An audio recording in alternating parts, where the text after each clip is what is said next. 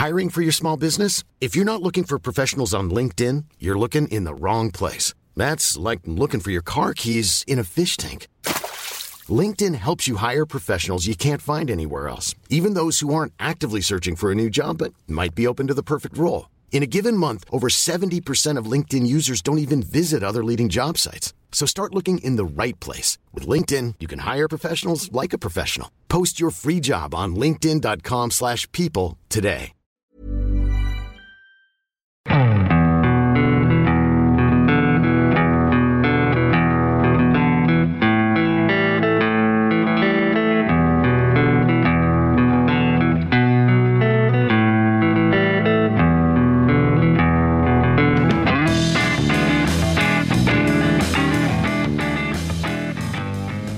Hello and welcome to the Second Tier Podcast. I'm Ryan Dilks and I'm joined by Britain in the heat to literally any other country in the world dealing with heat. It's Justin Peach. Good day to you, Ryan. To be fair, it has been extraordinarily hot these past few days, hasn't it? So I think we can let people off for seriously struggling recently. Justin, how are you? Yeah, I'm fine considering. As you say, it's been a hot one last few days. Although I haven't suffered as much as I thought I would. I don't really like the heat too much, but I've been okay. Like it's been like being on a holiday, and it's been a nice little getaway in my little cul-de-sac in Derbyshire. It's not been on holiday heat though. Earlier this week, has it? For anyone who's listening abroad, by the way, this means absolutely little to you, but when it got to like 38, 39 degrees. I mean, Justin, before this week, the hottest I'd ever been was when I went to Australia many years ago, and that was 36 degrees. So for it to happen in England, I just never expected to happen, but it was extraordinarily hot. Yeah, and there was still games going on yesterday as well. Obviously, earlier in the week. How ridiculous! Absolutely mad. I can't imagine exercising even a little bit, just raising my heartbeat by 5 beats per minute. I can't imagine doing that and it being comfortable. Can you imagine playing 90 minutes or 60 minutes for pre-season? Absolutely bonkers. My dad went to watch the cricket over the past couple of days, and even then, even playing cricket, I imagine would just be terror. But running around, I just could not think of anything worse. But Justin, enough of all that. 8 days to go until the new championship season. It snuck up on us a bit, hasn't it? But 8 days, Justin. Can you believe that it's just round the corner now? I can. This break has felt a lot longer than the previous ones we've had to go through. Obviously, the first one we had when we started recording was the COVID, so the break was a lot shorter anyway. But then last season it seemed to go pretty quick. It was quite nice. But this one seems to have gone on forever, and I don't know why. Perhaps it's the heat. I don't know. But I'm glad it's coming back, and yeah, I'm really excited for the football because I generally can't call what's going to happen this season. It's a lot more unpredictable than others, and I know it's a bit of a cliche with the Championship, but I feel like we're in that area. Well, it's a good thing we're doing a predictions episode today, isn't it? Welcome to the number one championship-specific podcast, the Second Tier. Thank you for joining us wherever you are. Yes, as I say, we are doing a predictions episode, ladies and gentlemen. You won't be getting who we think is going to win the league, who we think is going down, any of that. We're saving that for our league table predictions, which, may I remind you, the first episode is coming out on Sunday. Then we'll have the mid-table kind of area on the Tuesday, and then the top 8 out on Thursday. So you've got that ready for you in your feeds or whatever you listen to us on in the next few days, so get ready for that. But here in the meantime, we're going to be doing our early predictions for things like top goal scorer, player of the season, young player of the season, which manager we think is going to be sacked first, the biggest underachiever, dark horse, that kind of thing, ladies and gentlemen. So you'll get a bit of that as kind of a freshener-upper before we do our full-blown league table predictions over the next week. But before we get underway,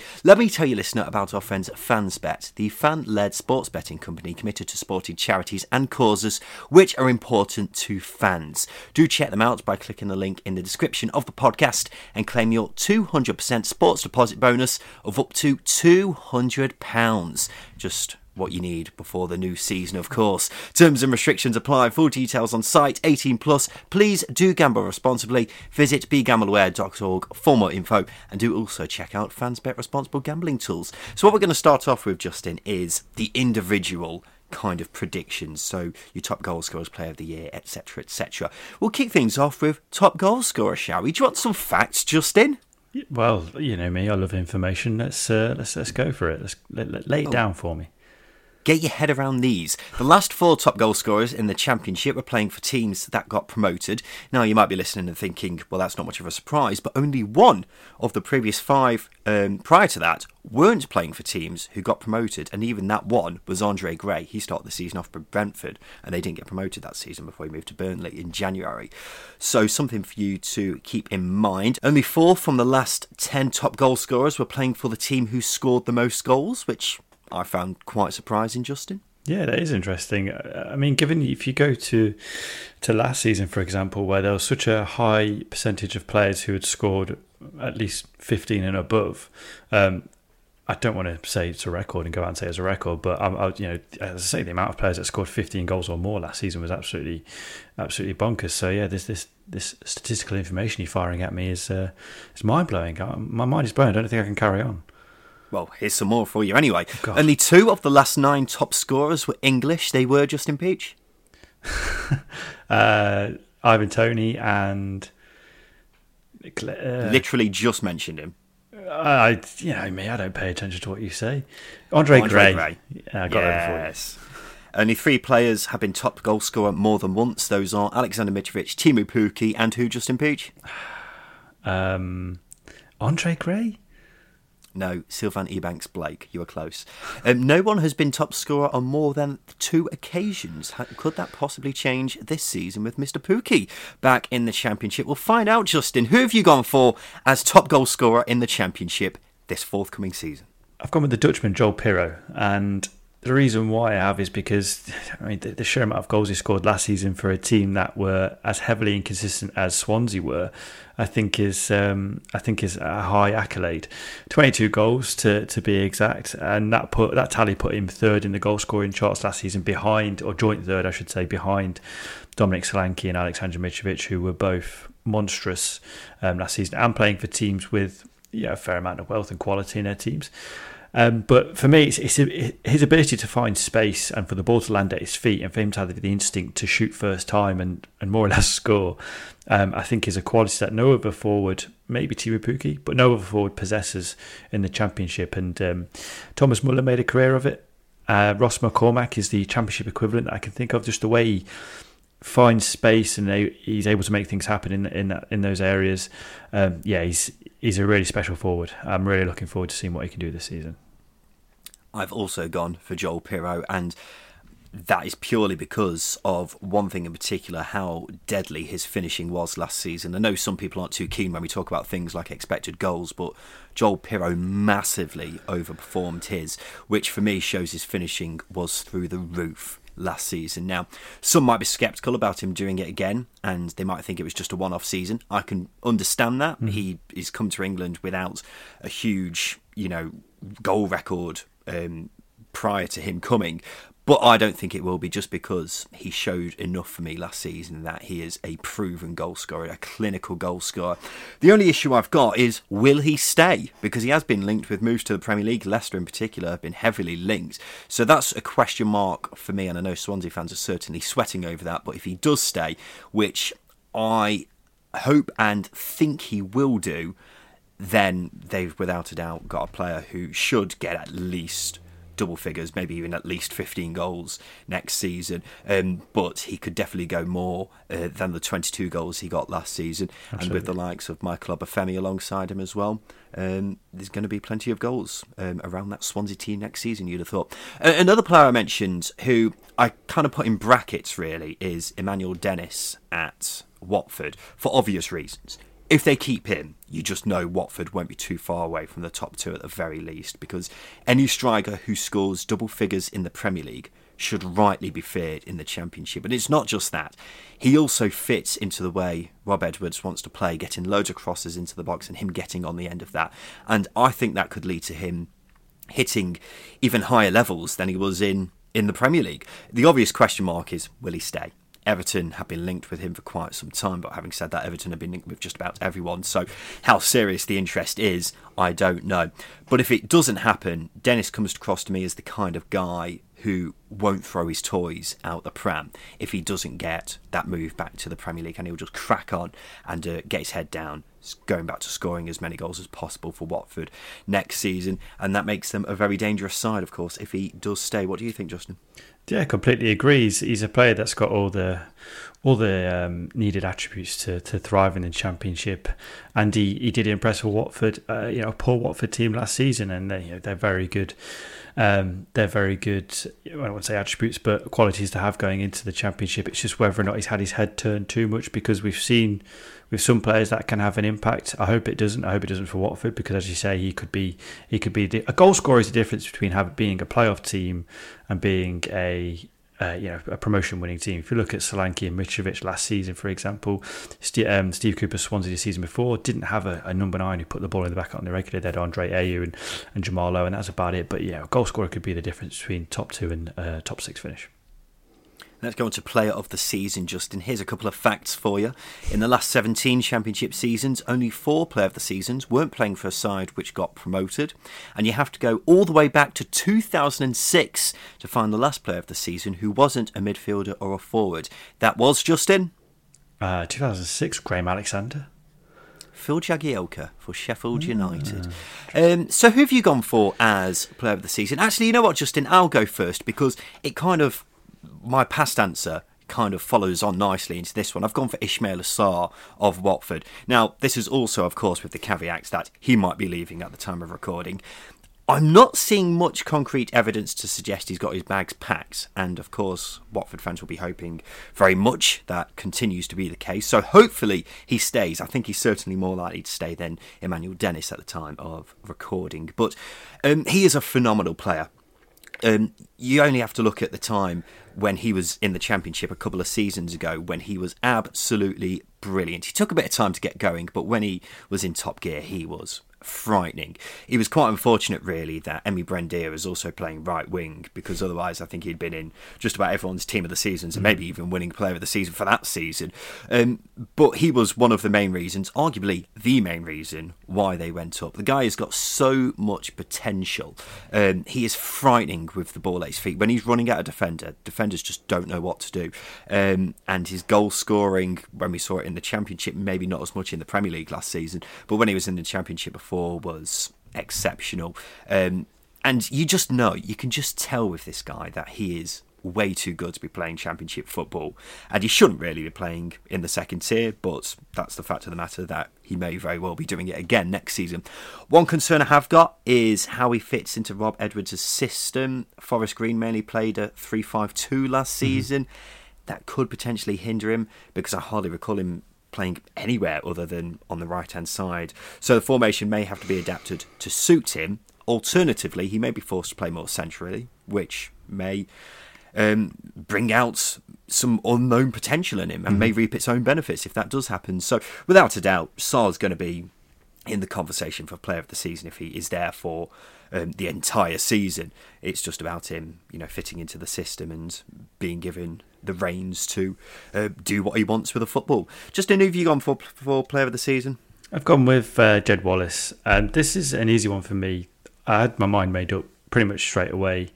And if you look at his performances for Millwall over the past few years, he's had a couple of seasons where, sure, as you were stating facts earlier, if Millwall had got promoted, he'd have probably been in with a shout of winning Player of the Season. Wasn't to be, didn't happen, but he's been a continuous source of goals and creativity in a Millwall team that hasn't been adventurous going forward. They play their way, it suits them, but that just means Jed Wallace has had to be extra clinical with his decision making, with his laying up assists, his set pieces, and as well got goal scoring as well. And over the past 5 years in his time at Millwall in the Championship, he's averaged 8 assists a season, which for me is very consistent and continuous, and there aren't many players who can do that. John Swift, for example, is the other player I would have put in this bracket, but he's had a good season, a average season, a good season. He's been inconsistent, whereas Jed Wallace has been just good all the way through. And I think him fitting into this West Brom team, and Steve Bruce has got previous in terms of allowing his creative players to impact the game how they want. Look at Jack Grealish and his spell with Aston Villa under Steve Bruce. Really came out of his shell. And I think Jed Wallace can do the same for West Brom.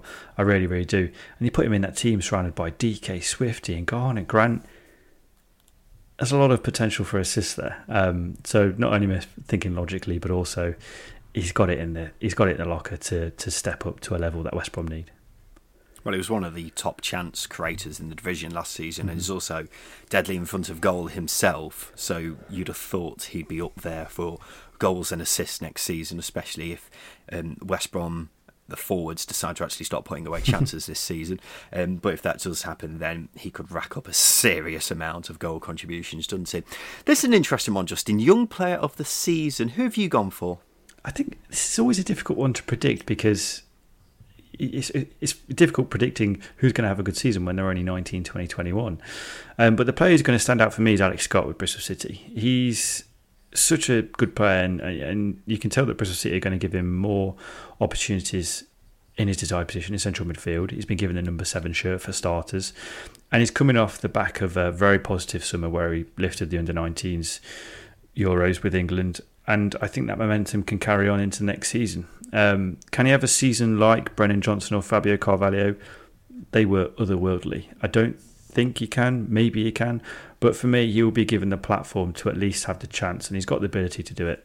There's no question of that. He's a tenacious midfielder.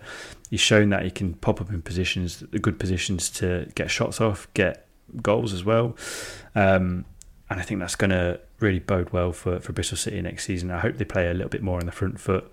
And Alex Scott, for me, can be the spearhead of that midfield.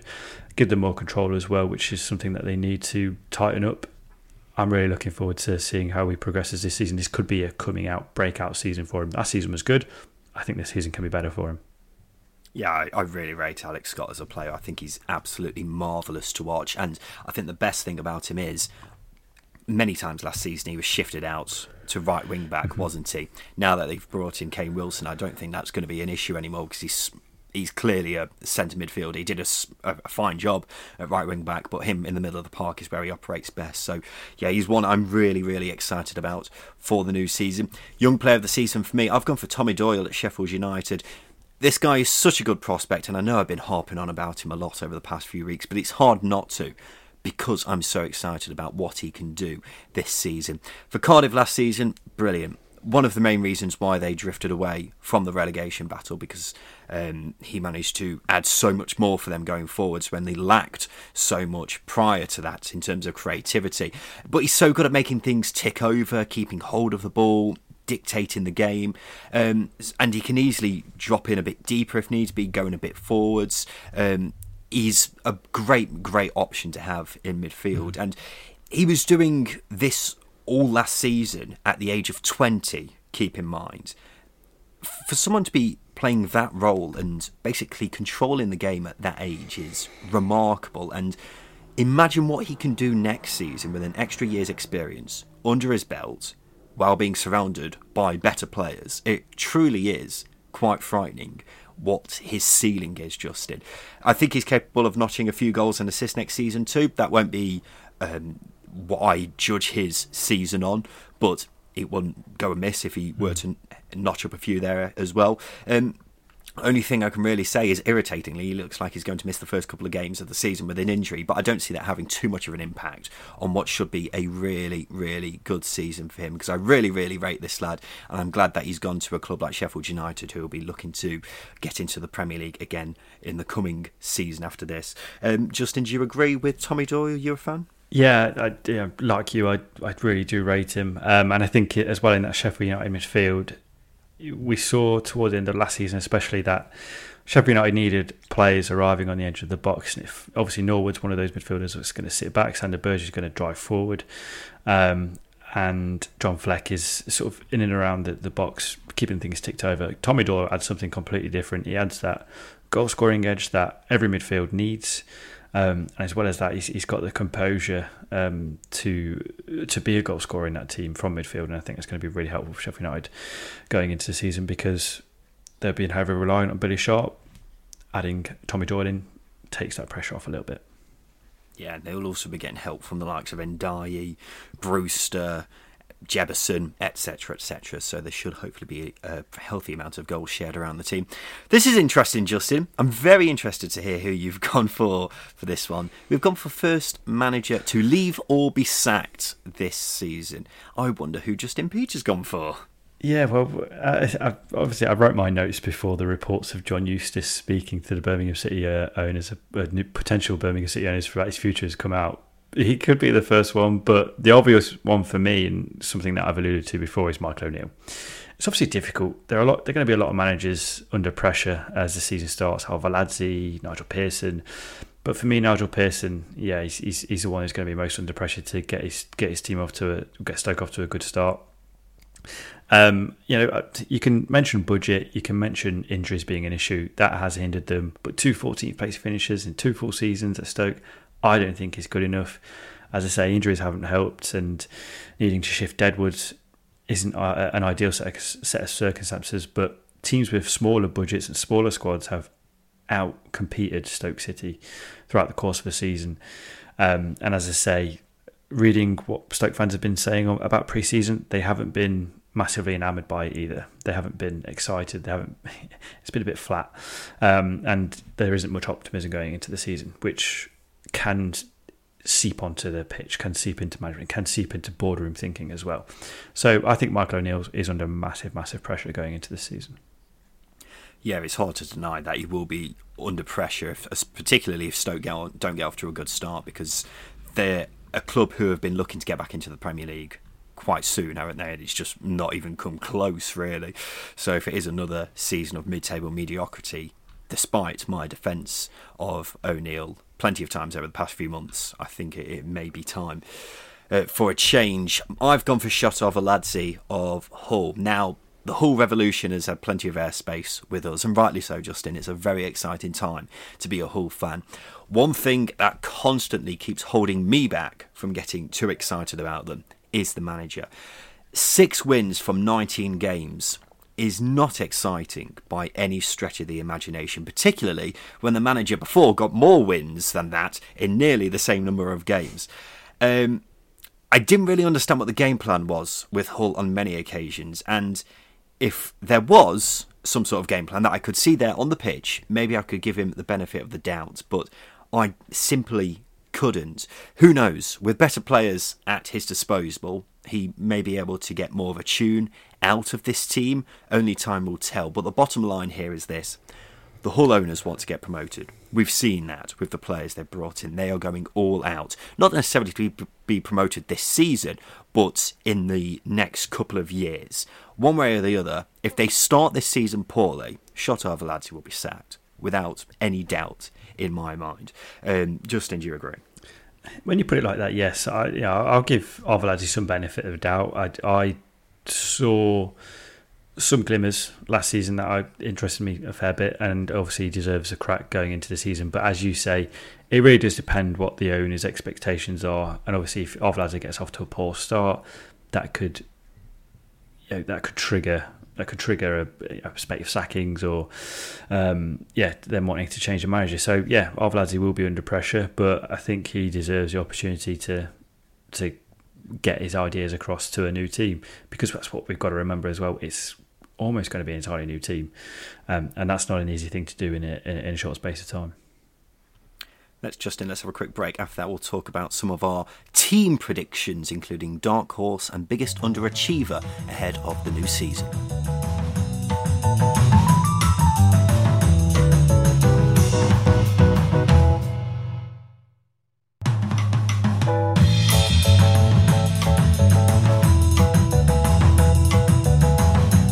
Welcome back to the Second Tier Podcast. We're doing our early predictions for the new Championship season, with it being just 8 days away. Now we're going on to our team predictions. Justin, I need you to be very, very careful here so as to not spoil our league table predictions, which are coming out in the next week. But you can make some sort of a hint as to where you're expecting teams to be targeting, but don't make it too obvious, whatever the case.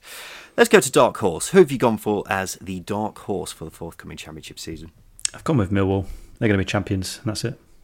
I'm joking. Simple as that. you want to keep it that tidy and that tight that you're just going with that, are you? Basically tidy and tight, as Gary Rowett likes it defensively. But for me, looking at their team, I don't think losing Jed Wallace is as big of a blow because of how they've recruited in their squad. You look at Zian Fleming, George Honeyman, Jamie Shackleton, Benny Kafobe, and Ryan Cresswell. Ryan Cresswell's a really good signing on loan. Yeah, these are all excellent signings, and I think they fill a void and go a bit further than what they had with Jed Wallace, which isn't a criticism of Jed Wallace. They were too reliant on Jed Wallace, and I think they're fixing that this season, which I think will propel them further up the table. They were 2 points off the playoffs in 2020, 15 points off in 2021. There were 17 draws, and they were 6 points off last season. I think the likes of Zian Fleming, they've got, if they fight Zian Fleming and Benny Kafobe, if they can find a better balance between being defensive and attacking, they will come out better in all of those tight games that they drew last season, and that will propel them further up the table, wherever that is, not giving it away. Champions. I like that, Justin. I am also quite excited about Millwall. I haven't got them as my dark horse, but I am very quietly excited about what they can do, purely because of the fantastic business they've done this summer. I've been really, really impressed with it. Gary Rowett is certainly capable of getting a team into the top six. It's just about whether he can get results on a consistent basis, because that is something that has gone amiss from Millwall for the past couple of years, or 3 years even. I've gone for my dark horse as Swansea City, and I've been excited for Swansea for quite some time, even as far as towards the end of last season, when the season was just dying down. I saw a lot from Russell Martin's side to say that he knows what he's doing now, and he's got this team going in the right direction, and the players seem to have finally brought into what he's doing there. We were talking about it earlier, Justin. Joel Pirro should be in the conversation for top goal scorer, but I also think Michael Obafemi could be too, because he really showed a goal scoring nous that you need from a striker, and we've got two strikers who will be chipping in with plenty of goals next season. That's always very handy. But then you've got the likes of Jamie Patterson, for example, who can also notch up a few as well. Defensively, they had a few problems there last season, but they brought in Harry Darling from MK Dons, which I think could be a really, really tidy signing. He was phenomenal for MK Dons last season, and of course Russell Martin knows him well from when they were both at MK. So he knows what he's getting, and he's getting a ball-playing defender who's young, but looks ready to make the step up to this division. And if he's only going to get better and better, then that's a good sign for Swansea, isn't it? They didn't need too much last season, I don't think, to have gone that extra step further and be in the conversation for the top six. One question I have got at the moment is wing-backs. Wing-back is looking a bit of an issue at the moment. It looks like Joel Latabodier could be playing right wing-back, which I'm not too sure about, after Cyrus Christie hasn't re-signed and Hans Wolf hasn't come back. But that may be something that gets addressed before the transfer window ends. So at the time of recording, it's a concern, but maybe sorting out down the line. Nonetheless, I'm really liking the look of this Swansea team in the midfield as well, which I haven't even mentioned. Matt Grimes, Joe Allen, very experienced, but also plenty of technical ability in there as well. So there's a lot to like about this Swansea team, especially with Russell Martin at the helm, who is such an exciting young manager. Justin, biggest underachiever. I found this one a bit difficult because it depends what you class as underachievement, really, doesn't it? Who have you gone for? And I think when you give your answer, give us a reason why you think they'd be underachieving. Yeah, I'll throw in the reason why first. I think that's an easier way of justifying what I'm going to say about the team. But I think, given that they're coming down from the Premier League, narrows it down. Ooh. Given that they're coming down from the Premier League, that narrows it down. And given that I've seen a lot of prediction tables put them in the top two, I'm a bit more sceptical, but I'm going with Norwich. And the reason why I think that is because I believe that the tide is turning into a new chapter for them, which is obvious because obviously Daniel Farke's left. But that goes with recruitment as well. Maybe Stuart Webber. I feel like Stuart Webber's lost his touch a little bit. I might be being overly critical, but if you look at the recruitment last summer, it was a bit random for me. It was Justin, a bit random. Justin, this is something I've been saying for quite some time. Stuart Webber gets a lot of praise for signing the likes of Brendia and Pookie for basically nothing. But you look at the rest of the business he's done, very hit and miss, isn't it? Oh, yeah, exactly. But you're not going to get them all right. But I don't think that summer, since they signed Pookie, Buendia, Stiepermann, players like that, Tim Krul as well, I don't think they've had a summer where they have been consistently effective in righting the wrongs of the team, if that makes sense. So I look at a team now and there's a lot of baggage there from the Premier League. They were really poor last season. Things brightened up a little bit under Dean Smith, but if I look at the squad, I do see good players, and perhaps I'm blinded a little bit by the success of Daniel Farke in the Championship, and perhaps in comparing those two teams, even though they're completely different, I just don't think it's as strong as it has been in recent years. So I can't see them pushing for a top 2 place. I really can't. And I don't think they're going to spend, they won't, they might do, but I don't think they'll spend the necessary money they need to bring in the replacements for players that have gone in the past, like Buendia. I still don't think he's been replaced. I still don't think the players out there can step up and replace him, because they haven't so far. Creatively last season they were blunt. Pookie was very effective, got double-figure goals last season. I just don't think they can replicate the success they've had in the past or hit expectation this season. Even with signing Gabriel Sara? Yeah, I side with Tim Vickery on that one. I'm not massively convinced. I'll side with the expert on Brazilian football with that. Interesting, very interesting. Biggest underachiever, I've gone for Huddersfield Town. Now, I will add in the caveat, it depends what you count Huddersfield's expectations as, but if you consider a team dropping down from, a dodgy couple of penalty decisions away to wherever they go next season, then I really am quite worried about Huddersfield. I'm not saying relegation battle, but I wouldn't completely rule it out. And there are plenty of reasons for that. Of course, Carlos Corberán leaving is such a massive blow. He did such a fantastic job last season. Danny Schofield, very highly rated by the Huddersfield hierarchy, but only time will tell whether he is actually a good manager or not. And the big concern for me is the news that's come out in the past week about the departures of Harry Toffolo and Lewis O'Brien, which haven't been confirmed at the time of recording, but look very likely to happen. Lewis O'Brien is such an important player for Huddersfield. He ran the game on so many occasions last season. Harry Toffolo was the best left back in the division for us last season, wasn't he, Justin? Yeah. Losing those two is a real big blow. And when you take them out of the team, sure, they've got a couple of really good players in there, the likes of Summer Thomas, Lee Nichols. But you take the two I mentioned before out of the team, the likes of Levi Colwill as well, Sonani. There are a lot of players who have gone out the door. So a lot of very important players who were key to that Huddersfield team's success from last season.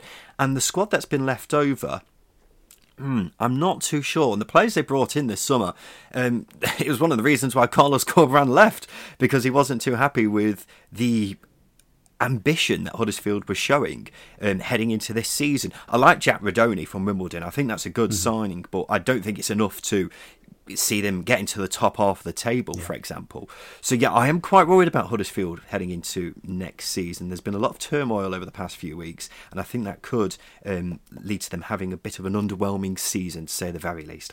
Justin, let's go to best performing relegated side. Now, I remember last season when we had the 3 relegated sides, I think in our top 3 of our league table predictions. Mine's not the same as that next season, and I'm guessing yours isn't if you're not fancying Norwich to do much next season.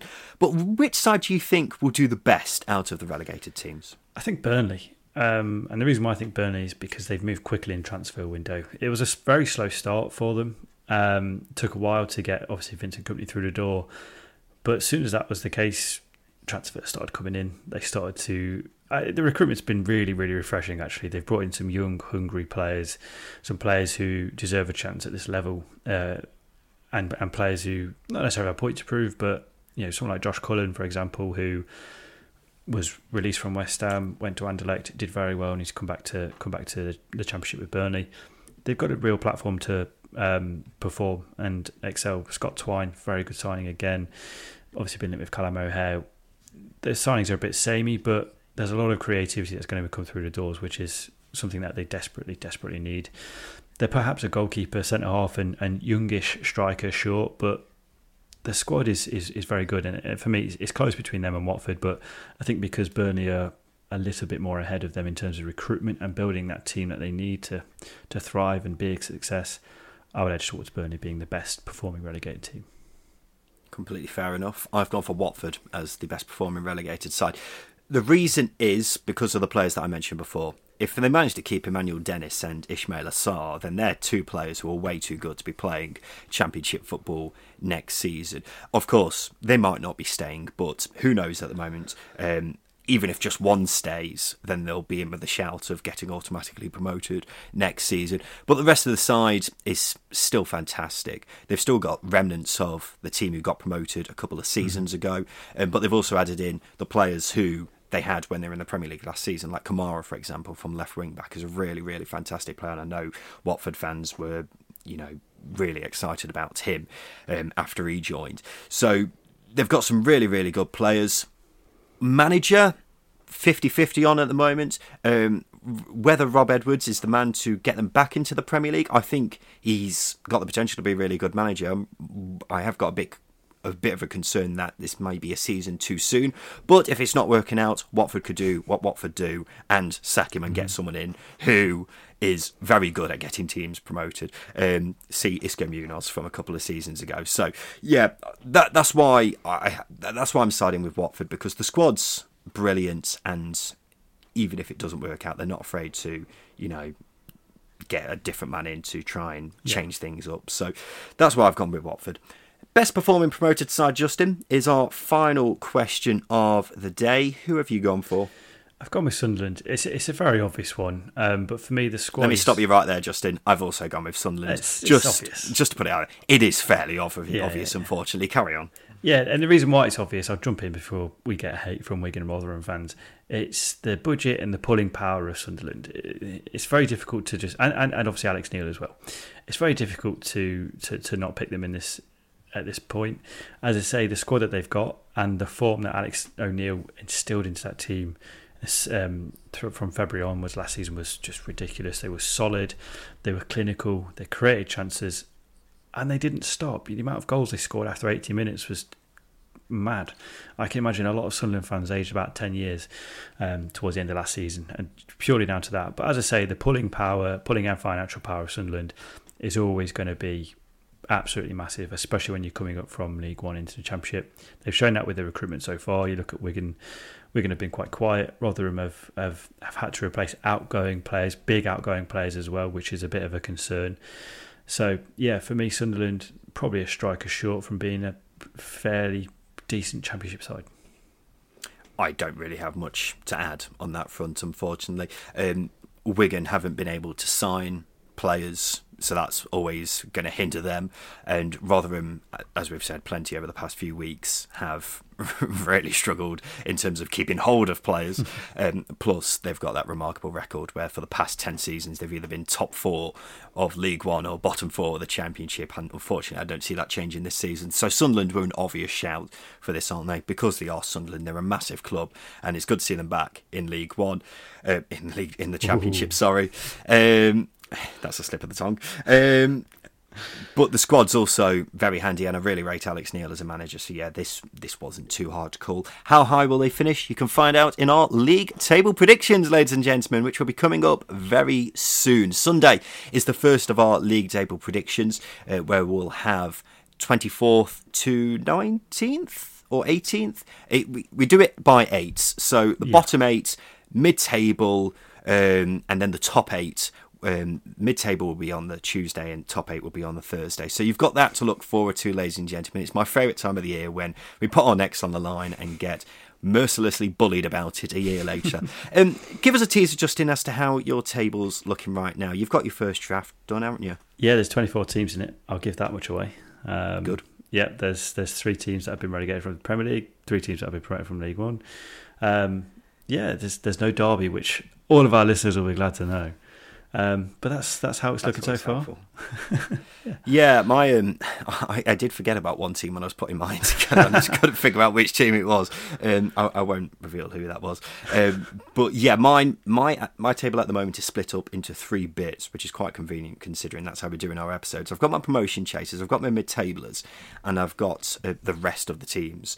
But I struggle to put any of those teams into different sections at the moment. But I'm fairly happy with how my table's looking right now, but it may change slightly. There are some teams who I would have said a couple of weeks ago, yeah, top half. Yeah. But then when I'm actually putting them in a table, they continuously move down because I think, oh no, they've got to be above them. And then I'm like, oh God, they're 18th. So that's a bit of what I've got with my table. But to give a bit of a teaser, I'm fairly happy now with how things are looking, Justin. Yeah, well, you can't fit 24 teams in the top 12, which is, a very difficult thing to do. That's it, isn't it? People will be frustrated with it, but why do we care? Because we've got to put them somewhere, haven't we? So exactly. You can't please everyone. Anyway, ladies and gentlemen, Sunday, first of our 3 league table predictions. We look forward to seeing you then. And as always, thank you for listening to the second tier. We really appreciate it, but it's not long now until the championship season is back in our lives. This has been the Second Tier Podcast. I've been Ryan Dilks. I'll be Justin Peach. And a big thank you for listening.